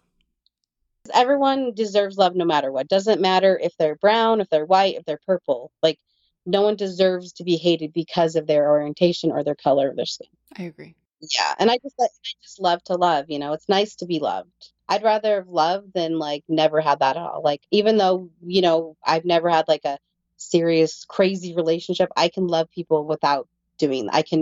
I can make people feel good without having to be in a relationship with them. Yeah. Okay, so if you could go back in time and give younger you a piece of sex advice, what age would you pick and what would you say? Probably when I was 18 and just say you are allowed to cut anybody off who will persistent. They're persisting you don't have to feel bad about saying no. Because I feel like a lot of women, especially younger girls in this day and age, they're going to do anything they can to make a guy stay. And I mean, consent is huge. No means no doesn't mean try harder. Do you have a sex question for me? Have you fulfilled all of your fantasies? No way. Oh my God, no. I want to have a gangbang. I want to have a DP. I want to at least see what it's like to have a dom sub relationship with someone that I'm in a relationship, like a romantic relationship with. I've never experienced that and I'm so curious. I want to go to more sex parties. There's so many things that I want to explore still, and I don't know how I'm going to do it all. Oh my gosh. I love talking to you. Thank you so much for being on the show. Yeah, I love talking to you too. I think I'm glad that I like threw myself out there. Fuck yeah. Lovely humans, as promised, here's a little bonus snippet for you. I'd like to introduce to you my good friend Meredith Hunt. Meredith has been reading hands for almost 2 decades. She teaches classes and speaks to groups about hand analysis and is also an amazing teacher of children and an incredible creator of stories and just really all around magic. So we aren't actually talking about her personal details in this one. I think you'll understand why, but she is going to talk about how she helps other people, specifically when it comes to sexy things. And she's going to take a quick peek at my hand. And I also just want to say I especially love her because, like my good friend Tony, who you have met if you've joined us on the live streams, she explains the world to me. And this she can do without hand analysis skills. When I get confused, there are a few people in the world who can like look at a situation and translate it into YOEs, and she is one of them, and she was the person to sweetly name me Alien Baby. So welcome, Meredith. Hi. I'm really happy to be here. I'm so happy to have you here. And I think the first obvious question that all of our listeners will want to know is, when you first glance at someone's hands, can you tell how much they masturbate and which hand they use? I wish I could. Wait, do you really? Because if you could tell, how do you think you'd feel about it? I kind of do. You know, it's sort of like having a magic power, but not really. So if I meet somebody just out and about and they talk with their hands, as I do, I will absolutely be tracking their palms to see what I could get. Really? And if I could see, oh, this is a master masturbator, I would just secretly delight in that. I wouldn't do anything with the information. Just no. But unfortunately, I can't tell that. What about hand jobs? No. I mean, I guess, because you can tell if somebody uses their hands for labor. So maybe. You're like, oh, your hands are especially supple. You must use a lot of coconut oil. Exactly. Like, why are you so? But there are limitations to my powers, is what I'm saying. Okay, so how about you tell us what you actually do look for when you're analyzing a hand? I look at two different components of the hand, the palm and the fingerprints. And the palm is the part of the hand that is reflective of what goes on in our brains. Okay. So we have all these neural pathways, and our thoughts tend to travel the same pathways over and over and over. Mm-hmm. And if you look at your palm, you can see that some of the lines are more deeply etched than others. So this is the map of what is going on in your brain. Palm is personality.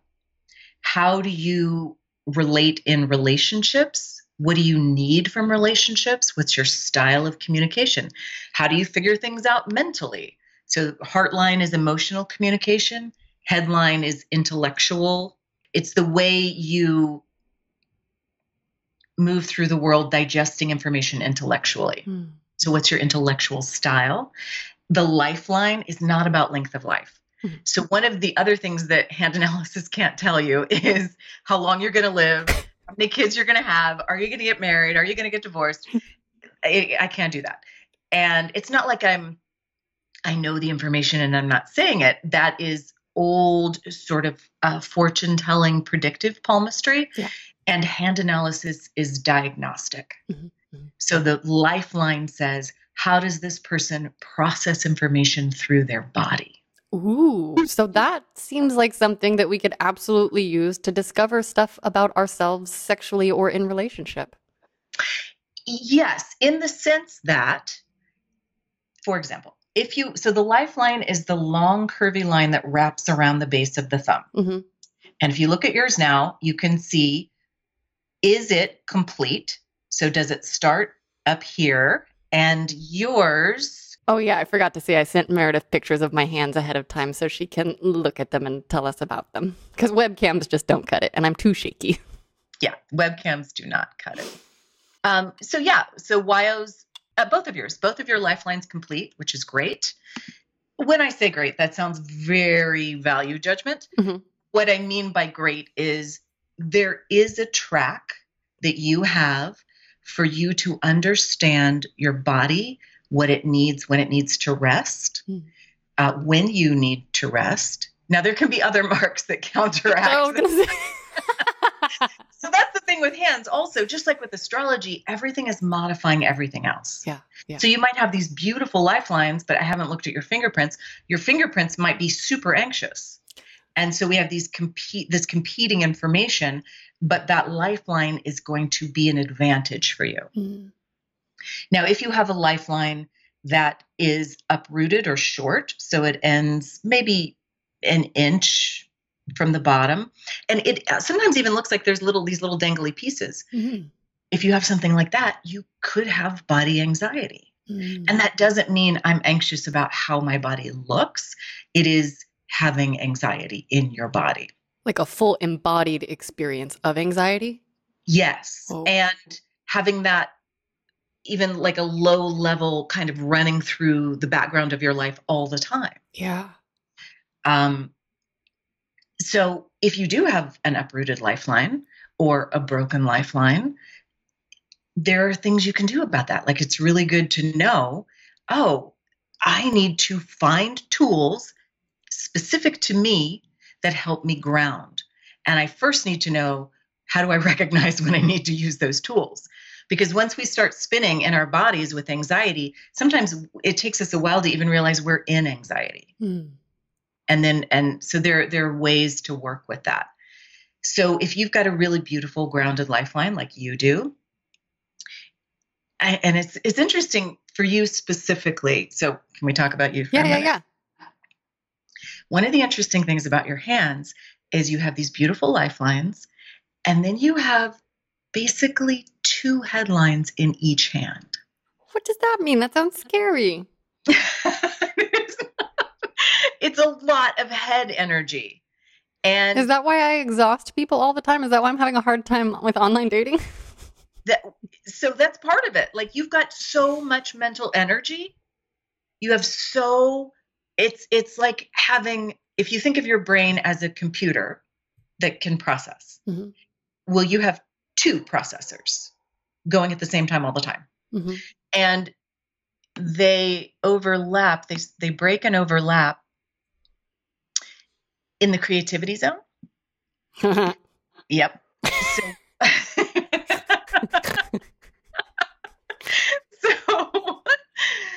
So what that means, it's called tuba flute. And it means... Wait, how do I say? Do I say I have tuba flute in my hands, or I am tuba flute? You would say, oh yeah, I've got this mark, this tuba flute mark. Me and my tuba flute mark. Okay, new memoir coming soon. And it basically means there are multiple or creative things that you want to do. You love and are very good at playing the tuba. You love and are very good at playing the flute. You want to do them equally. Yeah. And so there's dissonance there. It's which track do I go on? Mm-hmm. Mm-hmm. And so that can create mental angst. Mm-hmm. Yes, it does. There we go. Which can then, lead into some more anxiety. But with those lifelines, I keep coming back to this. You have an ability, you have a line into, how do I nurture my body? How do I take care of my body? So usually, I try to take really good care of it in all the regular ways. I eat really well. I exercise with Jolie every morning. Jolie Kobrinsky is our mutual friend who we know all through Heidi. I have been making efforts to get as much sleep as possible. But one of the things that I don't have available to me right now, which I think is an important part of my personal rest relaxation fund, is sex. So what do you do when people come to you? Like, do clients ask you about their sex lives or relationship, or what is that like? What do you tell them? What do you look at? Can you look at my hand and tell me about my sex life? Almost everyone asks about relationship. In the beginning of a reading, I will say, is there anything in particular you want to know about? Career and love, always the top of the list.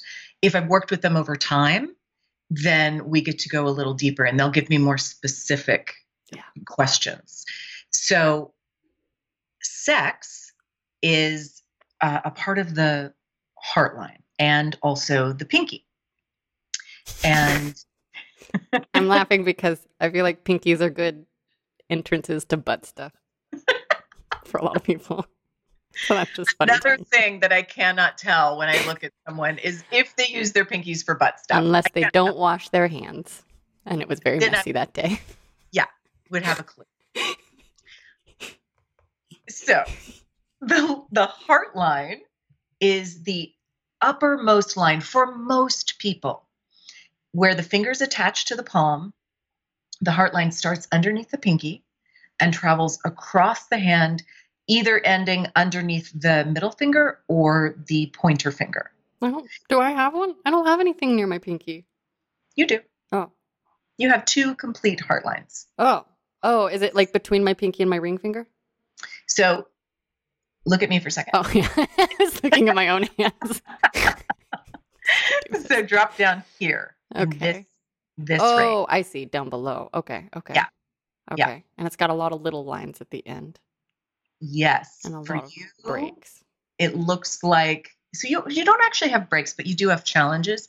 And FYI, all heart lines have some sort of challenge because we're humans and things happen. Right. That's just what it is.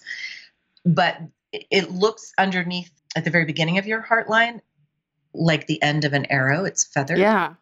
And it's even more on my right hand. It's like. So that's called feathering. And that is a dispersion of sexual energy in the way that you don't fully understand how you're impacting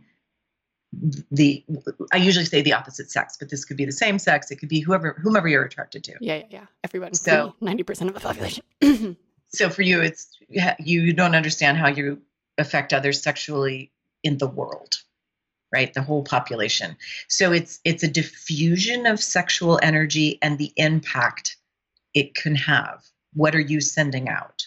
It's now a lot of people have feathering. Okay. A lot of people have feathering. And so it's not something that is, oh, this is going to ruin your sex life. It's not that. It's an awareness. Like, oh, am I fully embodying myself? And am I aware of my sexual energy and how I'm sending it out in the world? Am I aware of the impact my energy is having on this person? Not unless they tell me. Yeah. And for you, that's a big thing, right? That's part of you interpreting the world or not interpreting the world. Yeah. You don't have a full awareness of your impact and how it's being received, correct? Except for when people, this is actually an interesting way to think about it. Is this only in a personal, like me and my lover's way? Or does this include people who write me messages that are like, sex stories help my life? It's everybody. Oh, no wonder I have so many feathers. Okay. The pinky is about relationship and intimacy, and this bottom phalange is about sex. So one of the things I can talk to people about when they come to me, and I see right now, I don't see people in person, right? But I do readings online, just like we're doing. Mm-hmm. So if you send me photos, we get on the phone and we do a reading. And if I see that this phalange is pinched, mm-hmm. so it looks squeezed or a little too small, you could also look, are the pieces, the segments of that finger, are they equal, or is one really big and one's really small? That says something about sexual energy. Mm. It can say that there is a constriction of the sexual energy. There is a hiding, or if it's too big, it can be, well, okay, we're going in the opposite direction with this now. We've got sort of this, and when I say gross, I mean large. We've got, it's a gross display of sexual energy. It's out of balance. Is mine big or small or regular? They're kind of, I don't know if I sent you pictures of my pinkies. Webcam suck. Stop moving. They look okay. They get a little wider, like I have webbing between my fingers at the bottom. Hold your hands up like this. I'm looking, because I'm also looking at the length of the pinky and the set of the pinky. And okay, so are we mirrored? So this is my right hand. Thank you. So your right pinky is a little lower set than your left pinky. And you can see that your pinky on your left hand comes up just above this line here. Do you see how it comes up above that line? Yeah. The tip of it does. And now look at your right hand, and that pinky is shorter. Whoa. Yeah. So the right hand has to do with how we interact out in the world, and the left hand has to do with how we interact in our intimate world. Oh, okay. Does it And mean anything that I have a big line down this pinky finger at the bottom and my bottom phalange? let me see. I have a line. Oh, I see. Yeah. Not so much. I would be Okay. more concerned if it was horizontal, Oh, because what would that mean? that would be a blockage. A blockage. Okay. Yeah. Mine's like a shooter passageway, wide open. It kind of is. It's just like, let's go here. This vagina is lonely. So when a pinky is low set, it typically means that, because this is also about trust. It's about trust and surrender, understanding, all of that. It typically means that the person didn't get what they needed from the opposite sex parent growing up. If I see it on the left hand, which is the intimate hand, and it's really low set, we're going to dive deeply in on that and talk about it. And because our early experiences in our families is so much about how do I orient to the world as a being, but also as a sexual being. Yeah. Because we don't think of kids as being sexual beings, but they are. Yeah, and the more I talk to people, the more people are like, I started exploring when I was 4, 5, 8. I watched my first porn at 9, especially now. Especially now. So how our parents show up in our lives is absolutely connected to how we show up sexually later. Yeah. Absolutely. But it's also just this deep connection with self. So, for example, if you're a woman and that pinky is really low set, it typically means that your father was not there physically or emotionally for you growing up in the way that you needed. And so we don't get the closeness and understanding we need. And we then attempt to live without closeness and understanding, which is not a good way to go through the world.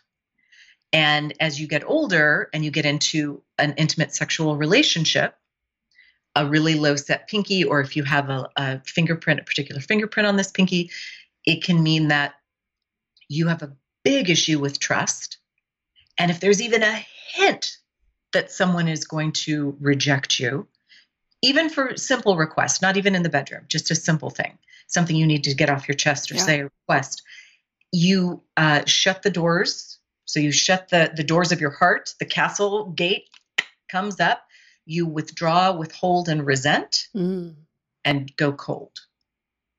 So imagine in the bedroom. Yeah, I can imagine that would translate. Holy cow. So let's say you've got this trust lesson going on. Wait, and that's the left pinky? Or it's primarily in the left, but if I see it in the right, I still address it. Got it. It means something like a tiny bit different. But so you're in the bedroom, you're getting sexy, and you really want to make a request of your lover. Yeah.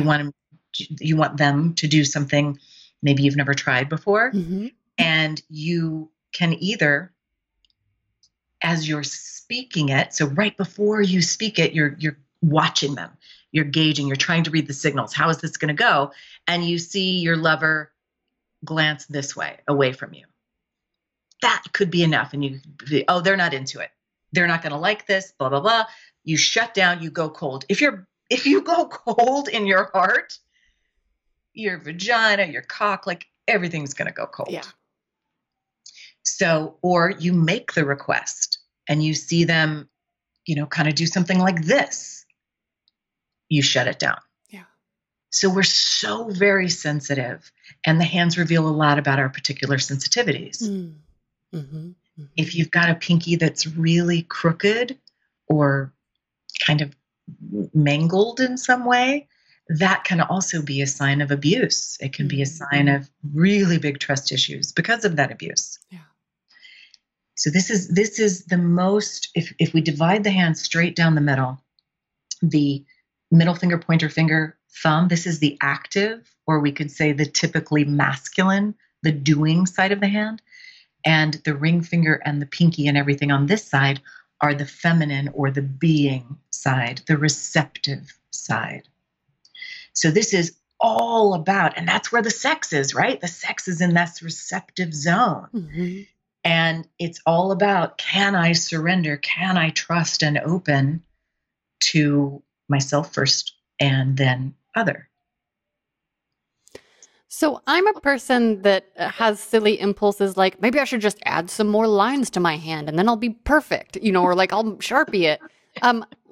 Knowing this stuff about myself, or when your clients learn this stuff about themselves, do you see shifts that are helpful? Can you give us a couple of examples maybe? Yes. Anything in the palm can change because the brain can change, and this is a reflection of the brain. So this is mutable, and this is personality. Fingerprints never change. So these are soul contracts. But everything in the hand has a skill set. There is something you can do about your situation. So if you've got a really low set pinky or a damaged pinky, and trust is just difficult, there are conscious things you can start to work with to get functional. So it's not about changing it, it's about becoming functional with it. How do I become functional with my feathering? That's a great question. Should I just ask everyone, what do you think about my sexual energy? For you, I would say yeah. Okay, everyone listening. What do you think about my sexual energy? Yeah. But don't tell me your fantasies about me. Still, that rule still stands always. And that's such a clear distinction too, because it is not what my sexual energy makes you want to do to me or do to yourself. It is really, is your sexual. So, okay, let's see if we can do this between the two of us. Okay. Because you're very cuddly and tactile and you love to be touched. You love your head to be touched. Mm-hmm. I am someone who loves to touch. Mm-hmm. Yeah. So there is absolutely a sexual component to the energy of the way you move towards me. Mm. And when we touch, but it's not I don't receive it as I want to have sex with you. Mm-hmm. You may or may not, but I receive it as there's a sensuality even to your cuddling. That's how your energy hits me. I think as I hear you say this, I'm realizing that one of the reasons I do like to be alone so much is I feel like most of the time, okay, how do I say this without sounding creepy? I'm just going to try. When I love people, whether they are friends or lovers or people I'm getting to know, I feel attracted to most people. Like normally it is circumstances that will make it so that I don't most of the time embark upon pursuit of a sexual relationship. I talk about lately, especially I haven't had sex since June. And so I talk about that a lot. It's not because I can't have any sex. It's because the choices available to me are not optimal for some reason or another. So I feel like when I'm out in the world, most of the time when I'm meeting people and I'm feeling good vibes with them, it's not specifically sexual, but I feel that in general, I have to keep a sexual lid on myself to keep from crossing boundaries, normal social boundaries. Does that make any sense? Mm-hmm. Like, so it's not like I'm like sitting there in a cuddle pile at a retreat being like, I want to fuck everybody, but I can't. But it's in the world. I have trained myself to almost dismiss when I feel sexual energy because it is so often. Like, it's so loud. I have to be like, I know you. I'm going to sound. It's like when I sound filter episodes, I take a noise print and then I filter it out of the entire wave file. Do I sound creepy? Does this make any sense? Is this what we're talking about? Yes. So this is a great example of you putting a cap on your sexual energy. You're saying, oh, I identify this and I don't want to fling it out indiscriminately. Yeah, it's not appropriate most of the time. It's not appropriate most of the time. And that's what can happen with feathering, is that we are flinging indiscriminately sexual energy and not being aware of the impact it is having on others. Mm. So even with your cap, there is a lot of sensuality that comes through you. Mm-hmm. And when I say this is not in any way, I don't judge this as negative. Yeah. You know, somebody else may. Yeah. I don't. Yeah. So it's absolutely the awareness is, am I flinging indiscriminate sexual energy, or am I holding it, and what else is coming forward? Mm. And we've never even talked about this between the two of us. Yeah. right? So it's just a learning. All of this is a learning. When we have maps and guides, then we can say, oh, do I want to follow the same path or do I want to adjust the way I move on this path? Let's find out. Yeah. Now, the feathering in your hand, even though it's in your palm, it may never go away. And by go away, I mean those little lines might just always be there your entire life. Totally. That's fine. That's totally fine. It's how you interact with the mark that shifts. Some people might have feathering that does start to fade out and go away. That happens. I try to tell my clients, don't get concerned about whether the mark is changing or the line is changing. Look more at what is internally changing. And this map, this flesh map, may or may not update, but it's pointing to things. Yeah. And I'm just looking at it saying, oh, let's look at this and talk about this. Yeah. Wow. So, okay, one last little question that I guess is personal, but I feel is relevant. As I think about myself trying to put a sexual cap on myself, shall we say, I think it's different from shutting the castle door. But I'm not sure how to tell the difference. Yeah, that's another really fine distinction. It is different.